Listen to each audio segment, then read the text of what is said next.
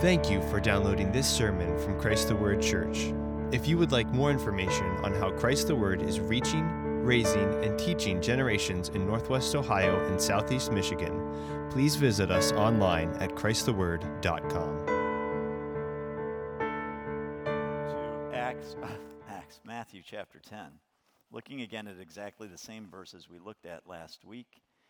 And I'd like to invite you to stand for the reading of God's Word. We're going to look at verses 16 through 42. That's through the end of the chapter. And then we will be done with Matthew 10, which is, I think, one of the hardest chapters in the Bible. If the Sermon on the Mount is hard, this is hard. So let's listen to the Word of God together. Behold, I send you out as sheep in the midst of wolves. So be shrewd as serpents and innocent as doves. But beware of men, for they will hand you over to the courts and scourge you in their synagogues. And you will even be brought before governors and kings for my sake as a testimony to them and to the Gentiles. But when they hand you over, do not worry about how or what you are to say, for it will be given you in that hour what you are to say. For it is not you who speak, but it is the Spirit of your Father who speaks in you.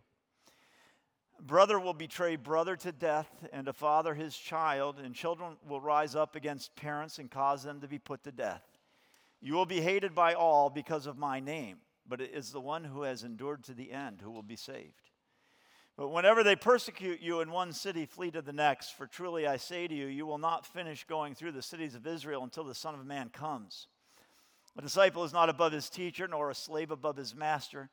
It is enough for the disciple that he become like his teacher and the slave like his master. If they have called the head of the house Beelzebul, how much more will they malign the members of his household? Therefore, do not fear them, for there is nothing concealed that will not be revealed or hidden that will not be known. What I tell you in the darkness, speak in the light, and what you hear whispered in your ear, proclaim upon the housetops. Do not fear those who kill the body, but are unable to kill the soul, but rather fear him who is able to destroy both soul and body in hell. Are not two sparrows sold for a cent, and yet not one of them will fall to the ground apart from your Father? But the very hairs of your head are all numbered, so do not fear. You are more valuable than many sparrows. Therefore, everyone who confesses me before men, I will also confess him before my Father who is in heaven. But whoever denies me before men, I will also deny him before my Father who is in heaven. Do not think that I came to bring peace on the earth. I did not come to bring peace, but a sword. For I came to set a man against his father, and a daughter against her mother, and a daughter-in-law against her mother-in-law, and a man's enemies will be the members of his household. He who loves father or mother more than me is not worthy of me. He who loves son or daughter more than me is not worthy of me. He who does not take his cross and follow after me is not worthy of me. He who has found his life will lose it, and he who has lost his life for my sake will find it. He who receives you receives me, and he who receives me receives him who sent me. He who receives a prophet in the name of a prophet shall receive a prophet's reward. He who receives a righteous man in the name of a righteous man shall receive a righteous man's reward. And whoever in the name of a disciple gives to one of these little ones even a cup of cold water to drink, truly I say to you, he shall not lose his reward. The word of the Lord. Please be seated. Father, speak to us through your word this morning. I ask as I dwell on it in the presence of your people that you may allow this message not to be words alone, but may they be words that come with power and the work of the Holy Spirit accompanying them so that there is conviction in our hearts. In Jesus' name we pray, amen. Years ago, I was in a class in seminary that was a joint class with Harvard Med School. It was about death and new frontiers in medicine back in the 80s. And I'll never forget the class. Everything about it was forgettable except for one day that kind of blew my mind and has stuck with me ever since. And that day was the day that the professor at Harvard Medical School, who had become the minister of health for his native country, Bermuda, came and spoke to us about something none of us had heard of at the time, which was crack cocaine. And he said that crack cocaine was ripping his nation apart. He said it was coming here and that we would experience it as well. And he said that the terrible thing about crack cocaine, I'm sure this is true of other drugs at this point, I'm sure it's true of the opiate crisis now, is that it combines positive and negative reinforcement in the same drug. So what it does, he said, is when you take it, it so affects, it's so rich in these pheromones and producing pheromones and in affecting the brain in the pleasure sensing areas that it actually is an unbelievable high, he said. And what it does is it wipes out portions of the brain there. He says it makes it impossible to feel the next time you take it quite as high.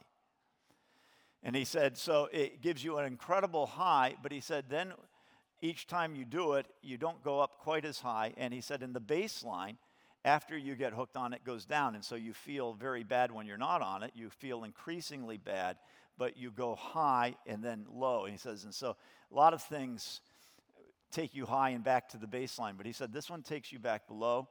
And because of that, he said it's tremendously, tremendously addictive. It's the kind of drug that the rats in the experiments will take until they die and ignore food.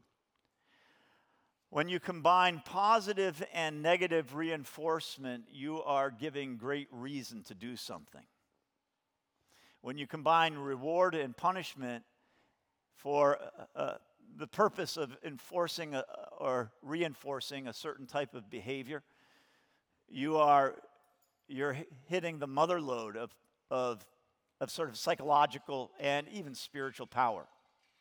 And what we see in our passage is Jesus calling us to walk in a way that is extremely painful. There's no question but that what is laid out before us here is painful. Especially painful in that he's very clear in these verses. I said last week that 7 of these verses that we've just looked at, 7 of the 26, over a quarter, deal with the cost that we'll pay in the nearest and dearest relationships of our family. But what he's saying in this whole passage is that we are going to be people set apart. We're going to be distinct, and that distinctness will lead to hostility and cost. And so what Jesus does in this passage is to list a number of positive and negative reasons to do this. Very powerful positive reasons, very powerful negative reasons. To live for him, to confess him, to carry our cross, to be willing to carry our cross, no matter whether it brings us before the kings of the world, the governors of the Gentiles, or whether it leads us to be at odds with our own family. And so Jesus in this thing, he speaks about the cost, and he says, I'm sending you out, and I just want to walk through some of these costs that he lists and the reasons he gives for paying the cost, both positive and negative. He says, I'm going to send you out as a sheep in the midst of wolves. That's a really, that's a little bit of a frightening metaphor, isn't it? To be a sheep, a lone sheep in the midst of wolves. And I'm sending you out like that, Jesus says. This is the life he's called us to. He states it very clearly. I'm sending you out.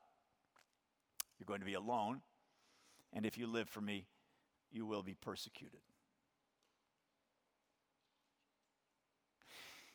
If you're not persecuted like this, and if you don't feel like a sheep in the midst of wolves, but you feel like you're a wolf, then you're not a Christian. Jesus said, I'm sending you out. Beware of men. They're going to hand you over to the courts.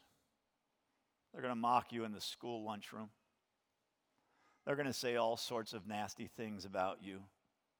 But when they do this, don't worry about what you're to say, because, and this is a positive, God will be with you, and you'll be given a power by the Holy Spirit to speak when these things come into your life that is from heaven and powerful and will be convicting and true in the light of those who hear you. He says, brother will betray brother to death, a father his child, children will rise up against parents. This is a cost. and cause them to be put to death. You will be hated by all because of my name, but it is the one who has endured to the end who will be saved. And so you see the cost. You will be hated by all, and it will enter your own home, and it must. It must enter your home. And you will be hated by all because of my name, but it is the one who has endured to the end who will be saved. And so he says, if you pay the price, you'll be saved. Now, I know that's a double-handed statement. The implication is if you don't pay the price, you won't be saved. Do you understand that? It's a challenge. But whenever they persecute you in one city, flee to the next. For truly I say to you, you'll not finish going through the cities of Israel until the Son of Man comes. And what he says is, look, I understand it's going to be hard. I urge you, when they come after you, do run. Don't sit there and think that you must take it. If you can escape without denying me, by all means do so. And I am coming back. I will return before the end comes, before there's no place on earth that will receive you. Then a disciple is not above his master. It is enough for the disciple that he become like his teacher and a slave like his master. If they've called the head of the household Beelzebul, another term for Satan, another name for Satan, how much more will they malign the members of his household? In other words, they're gonna do to you what they've done to me. They call me Satan. They're going to call you Satan. They're going to say that you are evil, and you're going to say, no, I'm righteous, you're evil, and they're going to say, no, you're the evil one. So prepare to be called evil. Prepare for the world to say, you are wicked because you follow Christ. Jesus says it's going to happen. You're going to be called evil.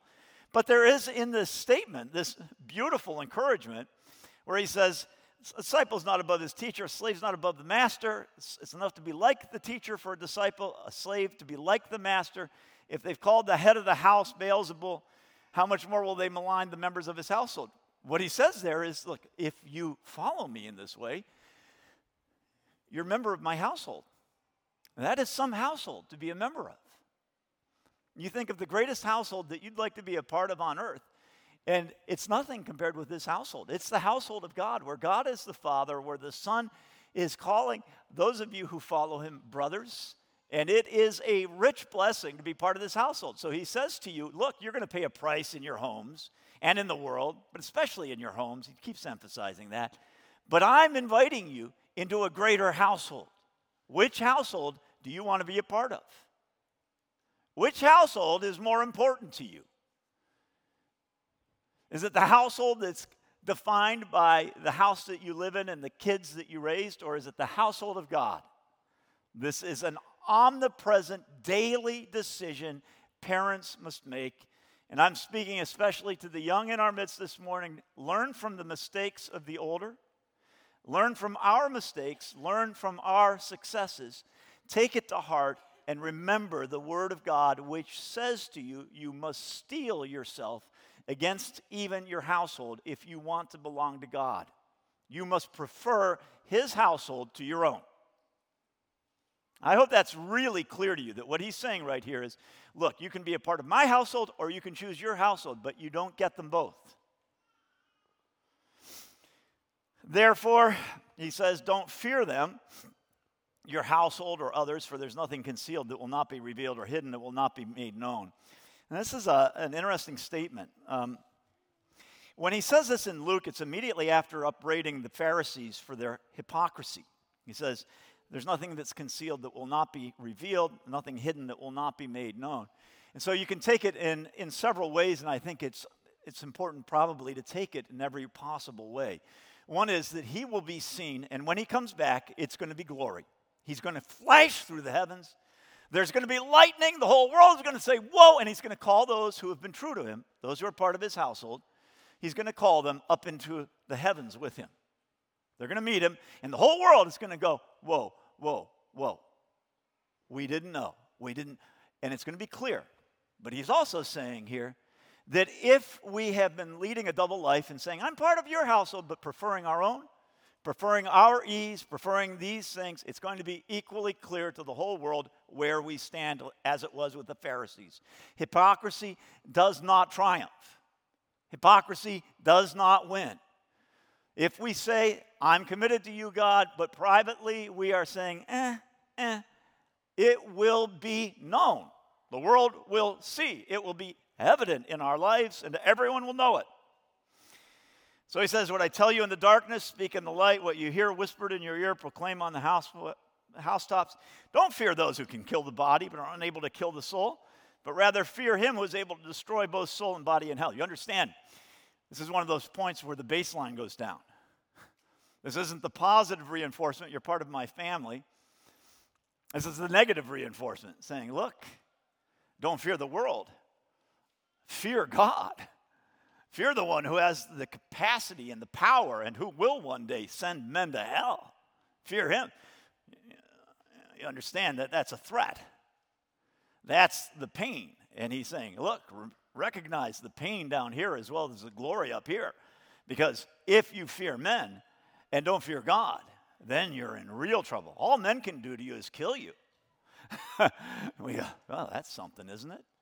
It wasn't for him. It wasn't for the apostles. They said, kill me. It wasn't for the early church. It wasn't for so many Christians. No, kill me. I'd rather have Jesus. So he goes on after this negative, and he says, as part of the same thought, are not two sparrows sold for a cent, and yet not one of them will fall to the ground apart from your Father. 2 sparrows sold for a cent, yet every single one of them is handled in God's account book. Has its place, has its days, its moments. Even the sparrow, the worm, the centipede that I kill in the shower. God is sovereign, and each one of them is meaningful to him. He says, yet not one of them will fall to the ground apart from your Father, but the very hairs of your head are all numbered. And this is an argument from the lesser to the greater, okay? God loves the sparrows, and he knows every one of them. He feeds them. He calls them to their births and to their nests and to their children. He gives them fruitfulness. He knows when they fall. God knows when they fall. Then he says to you, and God knows the number of hairs on your head right now. God has counted and knows. It doesn't count. He just knows. He has them counted.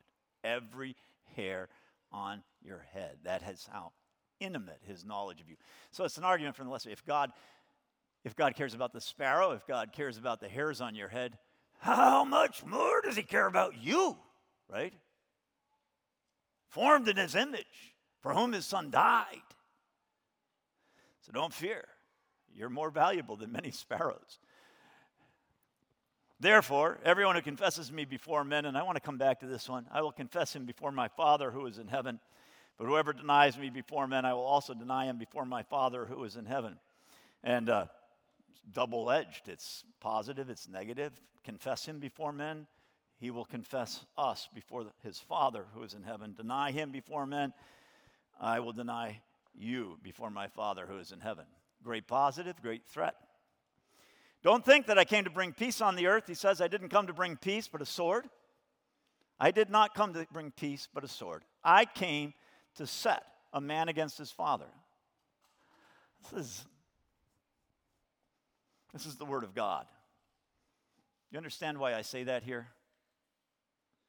I came to set a man against his father, and a daughter against her mother, and a daughter-in-law against her mother-in-law, and a man's enemies will be the members of his household. Probably the most terrifying, frightening passage in the Bible for many of us. Certainly one of those that we want to massage sort of to the edges and kind of outside the pages of Scripture. But Jesus goes on and says, he who loves father or mother more than me is not worthy of me. He who loves son or daughter more than me is not worthy of me. He who does not take his cross and follow after me is not worthy of me. You notice that the call to carry the cross that we all think of as the great call of the Christian life, the great call to sacrifice and to obedience, carry your cross, comes immediately after his statement that I did not come to bring peace, but a sword, to set a man against his father, a daughter-in-law against her mother. If you love your father or mother more than me, you're not worthy of me. If you love your son or daughter more than me, you are not worthy of me. Take up your cross and follow me. What's he speaking about? And it's obvious. He's saying your cross is going to be grounded. The hill it's going to be placed in is your own home. That's going to be the location of your cross. For many, many, many of you, this is the cross that you must reconcile yourself to. Young men and women, young families, I say to you, reconcile yourself to this cross, and you will be happy. Turn aside from this call of Christ, and you will be a miserable parent. And ultimately, your eyes will grow dim, and your ears will stop hearing, and you will become just like the world because you have preferred the world in your own home to God. He who has found his life will lose it, and he who has lost his life for my sake will find it. That is a statement that applies not just to all of life, but to our families. Lose your family and you'll gain it. Keep your family. Say, my family comes before God, and you will lose your family. Maybe not in the world's way of seeing it, but certainly in the Christian's way of seeing it. If you keep your family and they go on vacations with you until you're 80 and everyone's happy and rich and successful, but none of them follow the Lord, you've lost your family, haven't you? You have lost your family because what you've chosen is this life over eternity. And Jesus says, he who receives you receives me. Who receives me receives him who sent me. Anyone who receives a prophet in the name of a prophet will receive a prophet's reward. In other words, look, live like this. Live helping people like these people he's talking about. Live so that you do what he wants you to do. And he's going to reward you. He's going to give you great reward. You won't lose your reward if you live this way.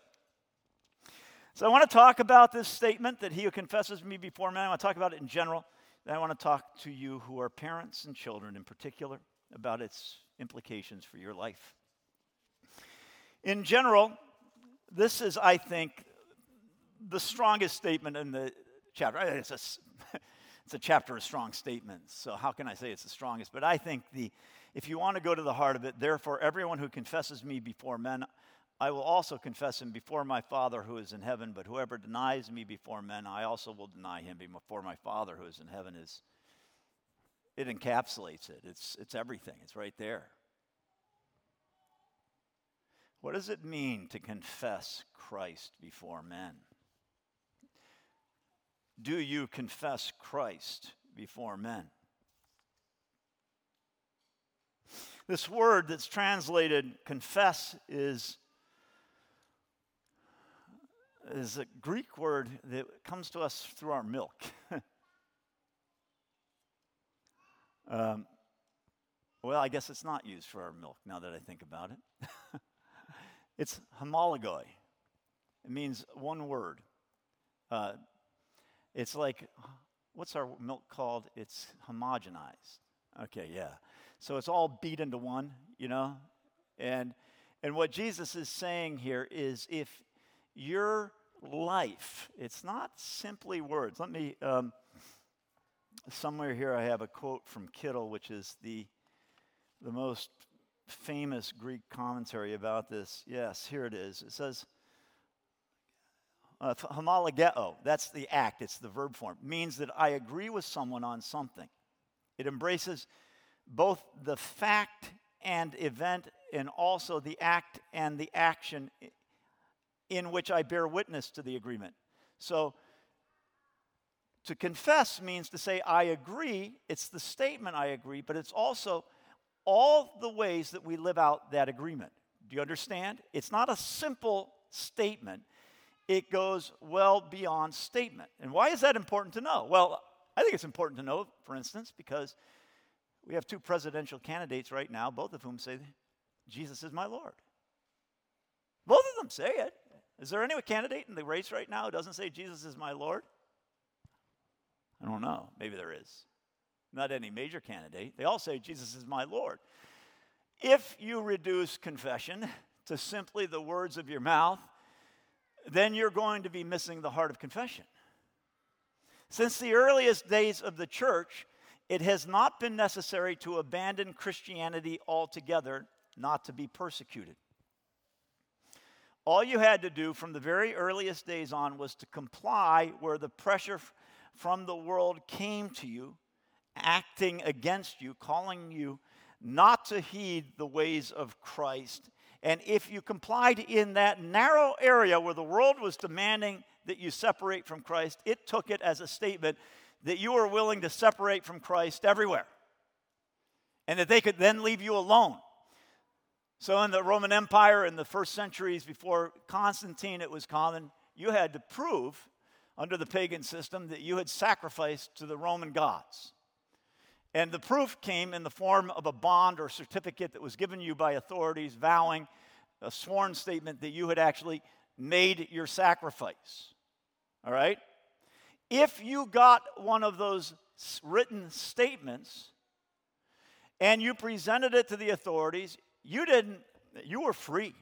All you had to do was have someone say they've done it. Now, for Christians, the question was, I don't have to actually sacrifice. I can pay off the magistrate. I can buy a statement. I haven't actually sacrificed. I can turn in a statement. I can be free. I can be counted a Roman citizen, and I'm not going to get in trouble. And they would let you go on with your worship and all that kind of stuff. You could say the name of Jesus as long as you turned in the script that said that you'd sacrificed. If you turned in that script, you had it easy. A simple thing. Pay some denarii to the local magistrate. Pay him off. Or get a friend. And many times people would swear on your behalf. Get a friend to do it for you. And give your name, and you're home free.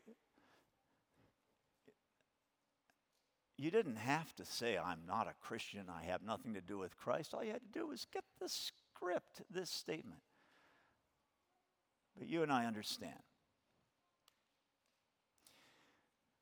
that if you got that statement, you had denied Jesus. I hope you understand that. That when Jesus says, speak of me before men, carry your cross, it's precisely the area where the pressure is coming against you. It's not everything else you do, it's that area where you must stand to be accounted a servant of your master. I hope you understand this.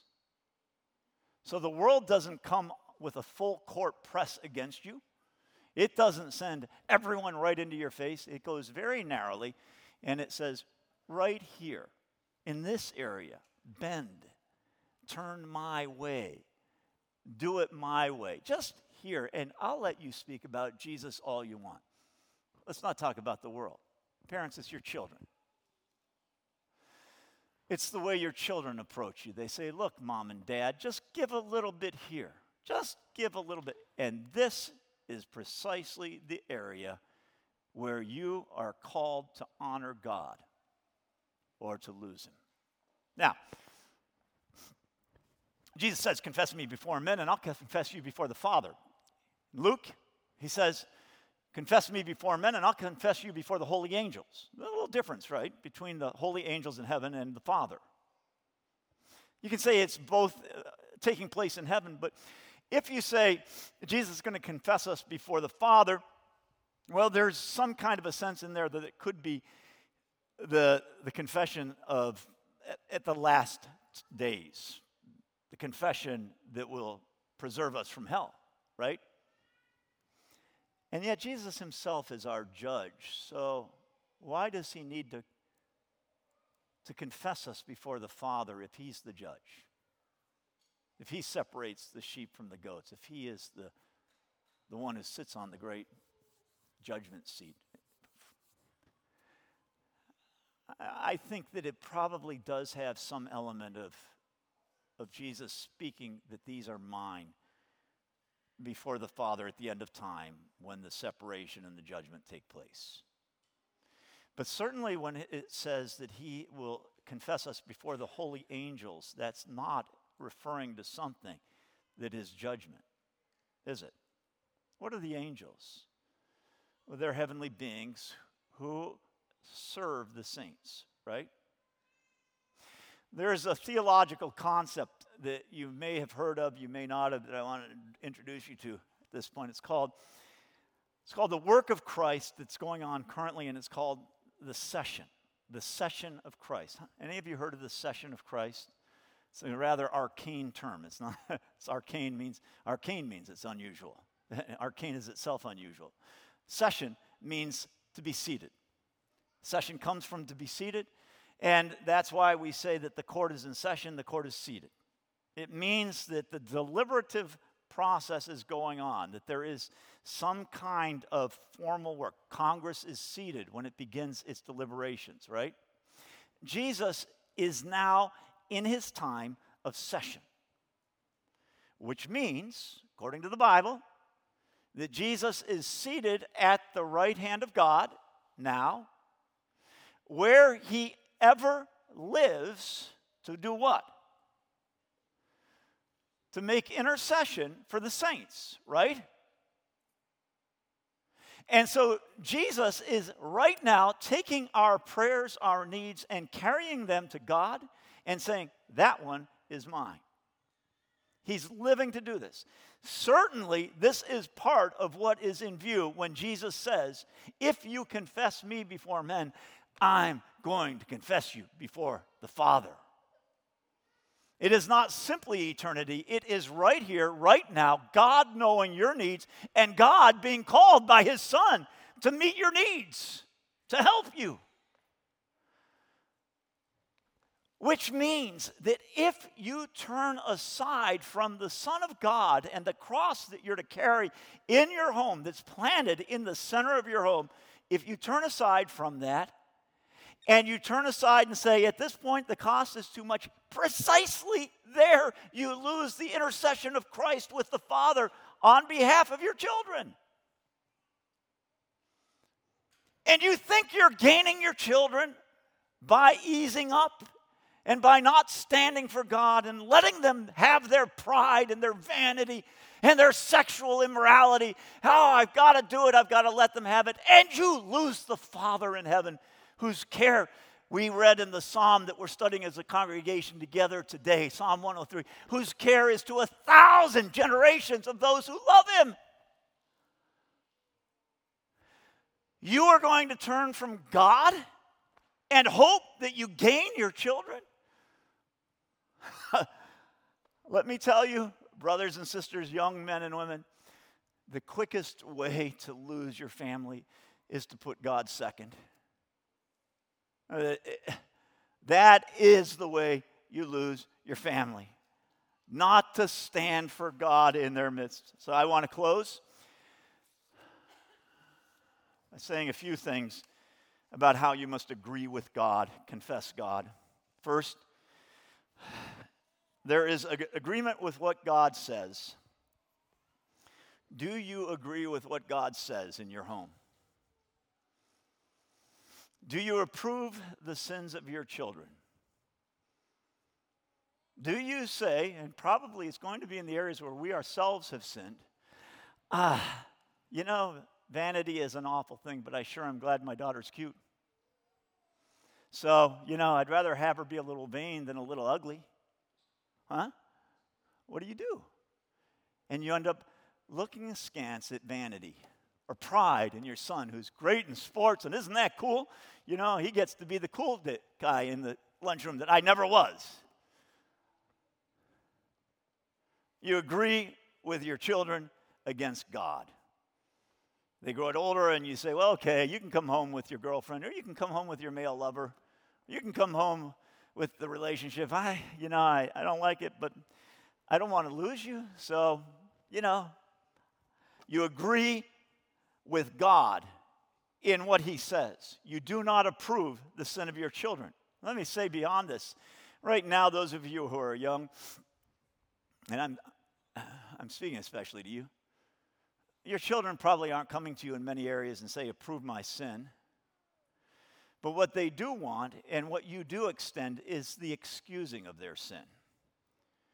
When they sin in rebellion against you, when they violate your commands, you say, well, they had too much sugar. As though sugar is an excuse for disobeying God. Or you say, well, my kids, I've got to let them be angry and act out a little bit in school because, they have it hard. It gets older, and my kids, they weren't accepted in the youth group. That's why they're leading the sinful life. They weren't accepted. And you excuse their sin and blame it on others, and it is a turning back from God. You think you're going to keep your child by excusing their sin. Let me add, you agree with what God says by not adding to what he has said. You don't have a subset of rules that are your family rules that are more important than God's rules, and many of us have those. Many of us live by family rules that are not God's rules, and we lose our children by doing so. I saw it time after time growing up as a child in an evangelical church. Parents who said, the number one rule in this family is do not embarrass me. Do not embarrass me. Whatever you do, don't embarrass me. Pastors, missionaries, don't embarrass me. Why do you think I brought up so many times my son Isaiah and the things he's done that are wrong? Have you been here and heard me do this? Do you think it's because I don't love Isaiah? I think some of you may think that. It's precisely because I love my son Isaiah. I love him so much. I see such glory in his life. I'm not going to step back 1 inch. And before you, I'm going to set an example. My son should be the first to be challenged. Some of you are angry at me because I've challenged your children. You haven't come to church. You've been seething at home. And you have chosen not your children over me, but you've chosen your children over God. Don't embarrass me. I don't want to be embarrassed. Whatever you do, keep it private. Do it in the backseat of the car at night, late, where no one will see. I don't like it, but at least I haven't been made a fool of in front of the congregation. I'd rather it was done in the middle of the congregation so that everyone comes down on it and everyone says, what do you think you're doing? So agree with what God says, but there's a second thing, and I want to close with it. Agree with what God does. You must agree with what God says in his word, not adding to it, not excusing, not approving disobedience. But you must also agree with what God does, and this is a tremendously important one. As a father pitieth his children, so the Lord pitieth those who love him. Pity is a good thing. God pities his children, but remember how God pities his children. God pities his children by sending hardships. Those whom God loves, he disciplines. He doesn't back off because he pities you. In fact, if he loves you and pities you, he brings more and more hardships so that you learn his strength, so that you turn to him. I am afraid that many of us lose our children to the devil because we pity them. We are not willing to say the hard things. We are not willing to do the hard things. And when God sends hard things, we're not willing to stand with him versus the things our children are going through. I learned something about this from my father and my mother. 4 of us were born with life-threatening illnesses. I told you this many times, but let me just do it again.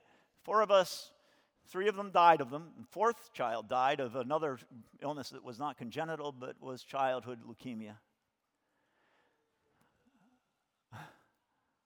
But there was never the slightest thought in my home growing up that our health was more precious than our obedience to God. And when my children got ill, or when my brothers got ill, we were expected still to obey. And we got spanked. And my father didn't say, my son's a bleeder. I can't use a belt on his behind. Honestly, you know that there are some parents who would say that.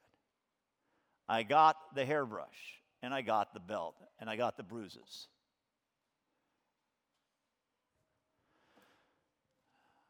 Do not pity your children with a false pity. So they're not the most attractive. Do you think God won't take care of them when it comes time for a mate? So they are ill, or they have allergies, or this or that. Are you really going to use what God has put into their life to train them as an excuse for them not to obey God? I think an example of a man in this area that we could learn from is Jephthah, the Old Testament judge who made a vow that if God gave him victory, the first thing to come through his door, he would sacrifice to the Lord upon his return home. And what came through his door?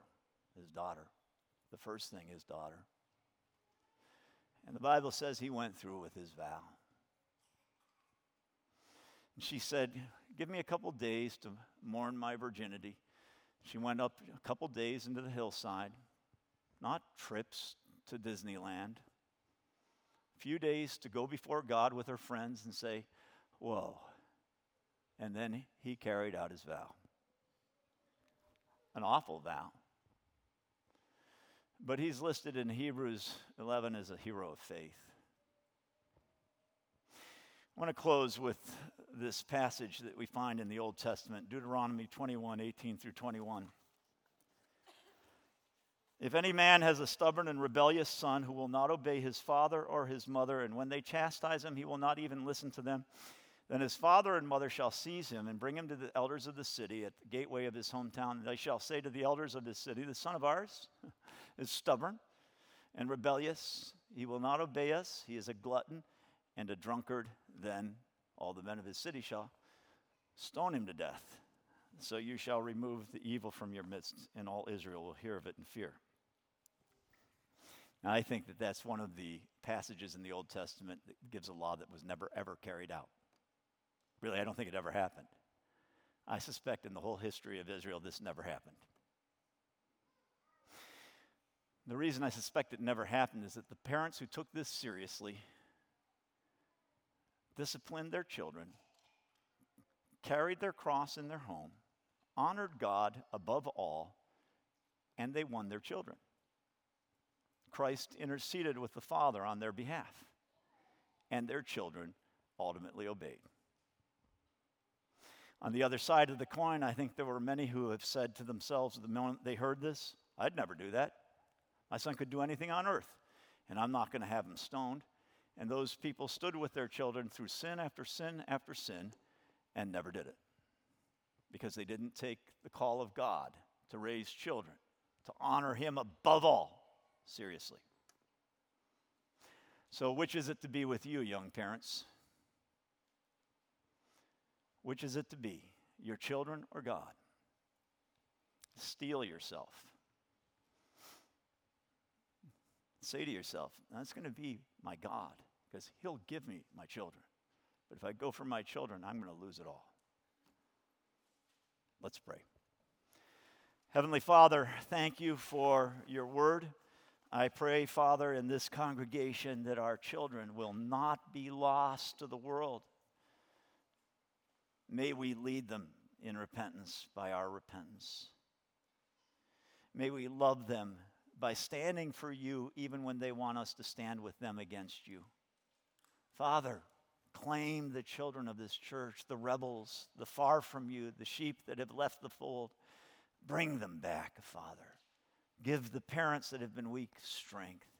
Give our young the ability to stand, the wisdom to know that you are faithful.